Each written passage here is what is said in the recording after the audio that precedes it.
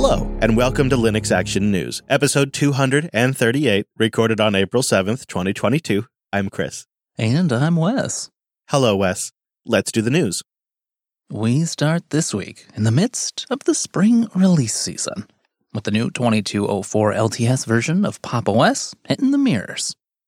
Built on top of the well-received Ubuntu 2204 core, System 76's release is putting an emphasis on workflow customization, auto-tiling, and a heavy focus on a ready-to-go development environment. And 2204 features their GNOME-based Cosmic desktop, which is really pretty close in terms of overall look and theme from what you saw in 2110. But of course, now with improvements throughout, some of those that you get just by now being based on GNOME 42, and all of the goodies that has, including GTK4, which means you're going to see some improvements in performance likely as well. And one thing that I wanted to mention that just sort of jumped out at me was Pop! OS 2204 now introduces this updated support panel in the GNOME settings app. And in there, this page tells you what your computer and OS model and version are. It provides links to documentation and the Pop community chat, and the ability to archive your recent logs up and send them off to support. Pop Shop also received some nice updates, and now highlights recently updated apps, and features improved package management operations. But with those more, let's say, mundane changes out of the way, one of the bigger changes as far as we're personally concerned, Pop now defaults to Pipewire. This feels like a big step because this is an LTS release, let's keep in mind. And so this is something maybe we wouldn't have expected traditionally, but I love it. And I think that personally, you take some decisions like that and you combine them with System 76's commitment to ship newer kernels as they release. That, to me, is going to be an interesting recipe for a new kind of LTS that I want to keep my eyes on. And speaking of those updates, Pop! 2204 has automatic update options now in the GNOME panel that you can set, like a time of day and week to automatically do the updates for the system. And in there is now an option for not just Debian packages, not just Flatpaks, but for Nix packages as well. Wait, Nix? Really? Isn't that something? I did not expect this. I haven't followed the beta super closely for this, and so I was really surprised when I saw this. We dug into this a bit. We'll have some links in the show notes, and we've emailed System 76 for more information. But it seems that there's like a back-end service called the Pop System Updater, and this has facilities for these different types of packages that you might have installed, Debs, Flatpaks, and Nix packages. And of course, it's written in Rust. It's not all good news just yet, though. It's probably worth mentioning that the Raspberry Pi 4 images for 2204 with Pop, well, they're not quite ready yet, so the ones available are still based on 2110, but it does sound like work is underway. We'll just have to be a little bit patient.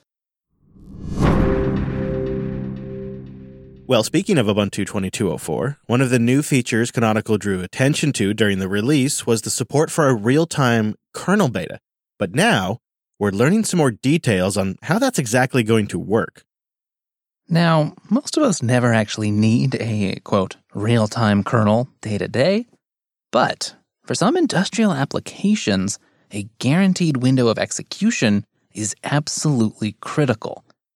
You know, for industries like telecom, manufacturing, and, of course, space robots. And while real-time patches, known as Preempt RT, have been out there for years now, there was never really an official way to get that kernel built on Ubuntu and supported by Canonical. With 2204, that's changing. Well, as long as you're willing to sign up for Ubuntu Advantage. If you're interested, there is the free tier of Canonical's Linux Enterprise subscription plan with extended security maintenance, kernel live patching support, landscape, and a few other offerings. Now, that comes with the Ubuntu real-time kernel access as well. I suppose this isn't super surprising. This is kind of a continuation of Canonical's Enterprise OS as a service. You can get the free Ubuntu. You can even run it for 5 years for free. But if you want to pay for Ubuntu Advantage, you get all of these enterprise capabilities that make it appealing. And it sells itself to a lot of customers. And now they're adding another perk to that program, another feature set to that program. I was actually surprised by the real-time kernel support itself because didn't really see it come up much during the beta. It wasn't in the repos, so we didn't see it. Like at one point I did look at all the available kernels. But now we know why, because it's been rolled into this Ubuntu Advantage program, and so it's going to be coming from there. And I wouldn't be surprised going forward if we see other enterprise-specific features, maybe similar to this or in the same vein, show up as Ubuntu Advantage only over time. Maybe with some time, a free PPA becomes available or something like this. But this does seem to be a continuation of this idea they have to monetize Ubuntu on the server. And when their goal is to IPO next year, it makes sense that they would be wanting to add competitive features like this. What feels like a million years ago, back in 2020, we covered the new NTFS file system driver that Paragon Software was contributing to the kernel. This driver was previously a proprietary commercial offering from Paragon, who, after years of selling that commercial driver, decided to contribute that code upstream. It features full read-write support and a ton of other features that were not found in the old NTFS driver. Right. This was seen as a bit of a moment because finally we would have a real, true, safe NTFS driver in Linux. And then when we covered the actual deployment in Linux 5.15, we thought, well, okay, we can wipe our hands of this. It's the start of a new era. We have full NTFS support in Linux. It was time to format your drives, boys. Oh, it was a sweet, sweet feeling. But it seems not destined to last because, unfortunately, less than 1 year later, concerns are being raised that the driver is already orphaned and not being actively maintained. Paragon Software did pledge to keep the driver maintained as part of the process of getting it upstreamed into the kernel, but since 5.15 landed, there haven't been any major updates, despite there even being a few fixes already queued up. Man, that is unfortunate. And, the kernel team tried to get that pledge. Hey, all right, we'll do this, but don't leave us high and dry. And props to Michael Larbel over at Phoronix, who kind of put all this together. And he notes that one of the developers that contributed a number of patches to that NTFS3 code during the review process, Carrie Allegrander, well, they raised concerns over the state of the Paragon driver to several people. They've also noted that they've been unable to get any response from Paragon's maintainer. It's been virtual radio silence. Yeah, Carrie raised those concerns on the mailing list and kind of classified the driver as, at this point, being effectively orphaned. At the same time, making an offer to co-maintain the driver, although that offer is complicated because, so far, there's been no response yet from the currently recognized maintainer. Oh, what a mess, Wes. What a stinking mess. You hate to see this happen, and now it's naturally raised questions if this driver should be removed from the mainline, or at least what action should be taken now. We'll definitely be keeping our eyes on this one, but maybe don't rely too much on that NTFS support on Linux for now. Checking in on the slow rollout of the Steam Deck for a moment, it seems sales have remained strong. The Deck has held the #2 top-grossing product on Steam for 5 weeks in a row, according to SteamDB, and this week, the Steam Deck grossed more sales than even the massively popular new game, Elden Ring. And probably all this success likely means delays. Our Steam Deck community estimates that Valve is still working through the first 15 minutes of pre-orders from July 16th, 2021. Now, it depends on the model you ordered. Some queues have been moving faster, but the US only just made it past hour 1, and only with the 64 gigabyte model. Now, this is changing all the time, so we'll put a link to that thread so you can get the most up-to-date community estimates. But while most of us sit here and wait, the Deck's client software keeps getting better and better.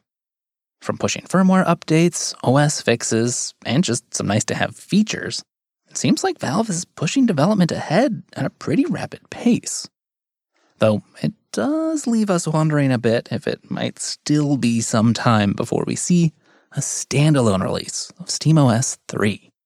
Oh, come on, Valve. We want it already. Although I could see what you're saying there. If they're still doing a bunch of updates, they're probably not likely to drop it over the fence for the public yet. Let us test it for you, Valve. We'll give it a go.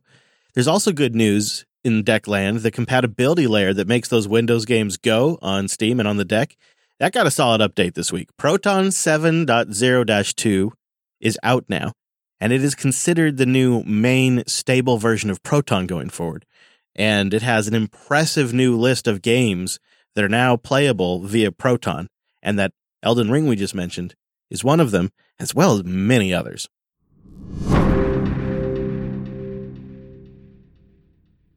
As you may have noticed, Matrix is one of our favorite up-and-coming platforms. And in some exciting news, the leading chat client, Element, has rolled out Threads in beta. Threads help you separate conversations from the main timeline. Starting a new thread opens a thread view where you can continue your conversation without interruption or interrupting any other conversations or topics that are going on in the main timeline. It's really quite great to see this feature roll out as more and more free software projects and fans adopt Matrix as sort of their main place to communicate. But it's also been nice to see because Element, the client, well, it just keeps getting better with improvement after improvement and more layers of polish. If you haven't checked it out in a while, maybe go create an account on matrix.org and then join us in the Linux Action News feedback channel that we'll have linked in the show notes. Linode.com/LAN. Go there to get $100 in 60-day credit on a new account, and you go there to support the show. Linode is the Linux Geeks Cloud. With 11 data centers worldwide, they've been hard at work for almost 19 years creating the best experience for running applications on Linux. If you need a personal small site or you need something that's going to possibly entertain millions of visitors, they have systems that scale to that. I was just thinking of the large box that we deployed for our Matrix installation just recently. That's a great example. I think we started at a $10 a month Linode. And then over time, we just resized it as we needed. As the user base grew, we resized the system to meet our needs. And it's worked so great. Now we have a system with 48 cores and 96 gigs of RAM. You know, it's pretty screaming fast. And also you can get them now with NVMe PCIe storage. So it can just be unbelievably fast on disk I/O as well. And they have the best customer support, super fast rigs and networking, and a Linux culture that runs deep in that company. There's so many great reasons to choose Linode. After you've been using it for a minute, you'll come up with a list of your own. And if you're like me, you'll really appreciate that you can tell where the Linux love is baked into the product. So go put it over the top and get $100 in credit. Try it for yourself, see why I've been talking about it, and support the show. What a great opportunity. So it's linode.com/LAN. You go there, you get that $100, you create the new account, you build something, you learn something. linode.com/LAN. Linux.ting.com. And a big thank you to Ting for sponsoring this episode of Linux Action News. Ting has been my cell phone provider since 2013. So go to linux.ting.com and see how much you could save and then take $25 off by using our URL. Ting is an MVNO, or a mobile virtual network operator. That means they don't focus on digging holes in the ground and working with all the different local regulations.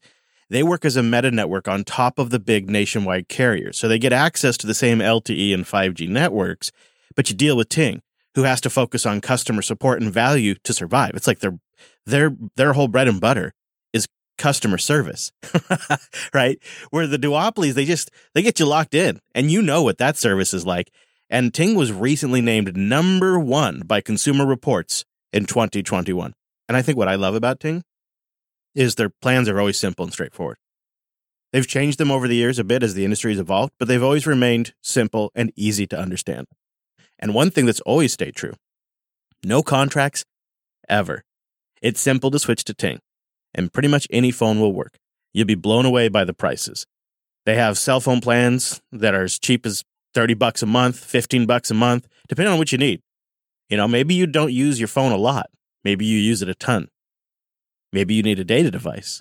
They also will sell you a device, and you can take $25 off that when you go to linux.ting.com. Go check your current phone, create an account, and pick the plan that's right for you. It's linux.ting.com. The folks behind the modular laptop, the Framework, have now made the laptop's mainboard available as a standalone component in the Framework marketplace.